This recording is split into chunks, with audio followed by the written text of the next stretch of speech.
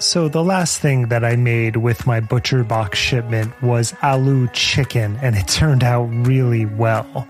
One of my favorite things is to get the shipment and then open up the New York Times cooking app and see what I want to create over the next few weeks. It helps my creative cooking chops, and both my wife and I really enjoy it. ButcherBox offers a variety of high-quality cuts at an amazing price, plus they have exclusive member deals, and they also have their own recipes, although I am preferential to the New York Times app, but that's just me. And you can sign up today at butcherbox.com/conspirituality and get their special deal. ButcherBox is offering our listeners a free for a year offer plus an additional $20 off. So for that year, you can choose salmon, chicken breast, or steak tips free in every order for a year. Sign up today at butcherbox.com/conspirituality and use code conspirituality to choose your free for a year offer, plus get $20 off your first order. Spirituality Patreon bonus sample. Last week, I posted 2 short videos on social media about conspiritualists who conflate numerous topics around climate change, then pick off certain elements that they monetize in their product line. One video also explores the cruelty that often coincides with what they think is them taking the moral high ground. So for today's bonus episode, I want to unpack what's really going on in these messages, how these influencers use an assault of varying degrees of credible information to conflate issues, and then some of them which they monetize. And finally, I'll look at how messages go horribly astray when the full context is missing, something quite common in social media, and which upcoming main episode guest, Tobias Rose Stockwell, calls context creep.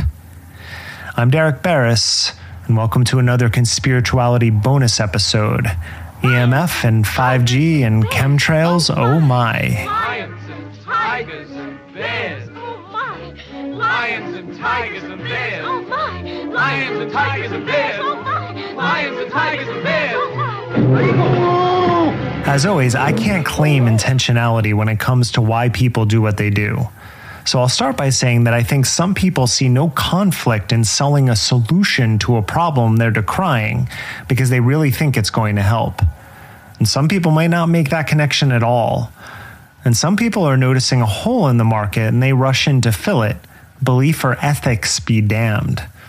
I'm not going to guess which is which today. I'm only going to point out their techniques. Now, just before recording this episode, I read an article in the Washington Post entitled, "Historically Bad Heat Wave Isn't Close to Over." And I know here in Portland it's been hot, but that's nothing compared to what I'm reading about in other cities. So here's a few fun facts from that piece, which was published last Wednesday. Phoenix, Arizona broke a record of 19 straight days above 110 degrees. And it was predicted to continue for a week or more. Now, that city also set a record low temperature of 97, and I can't imagine what it's like waking up to 97-degree heat. El Paso, Texas reached 100-plus degrees for 33 consecutive days. Miami has a heat index of over 100 for 38 consecutive days. Nationwide, 80 million people have been experiencing a heat index of at least 105 degrees. Okay, so as you can probably tell by the stats in that article, let's stop saying that climate change is coming. That hasn't been true for a while. And I think the movies really messed with our heads by implying that only major catastrophes, like a fucking tidal wave in Los Angeles washing over New York City, is the real mark of global warming. We're in it. It's going to get worse with this upcoming El Nino, and a lot of people are fucked right now. And sadly, it's hard to even discuss this because historic heat or 1,000-year floods don't really mean anything when they happen every year now. I was writing about climate change topics back in the 90s as a newspaper reporter, and I covered it more extensively a decade ago for Big Think.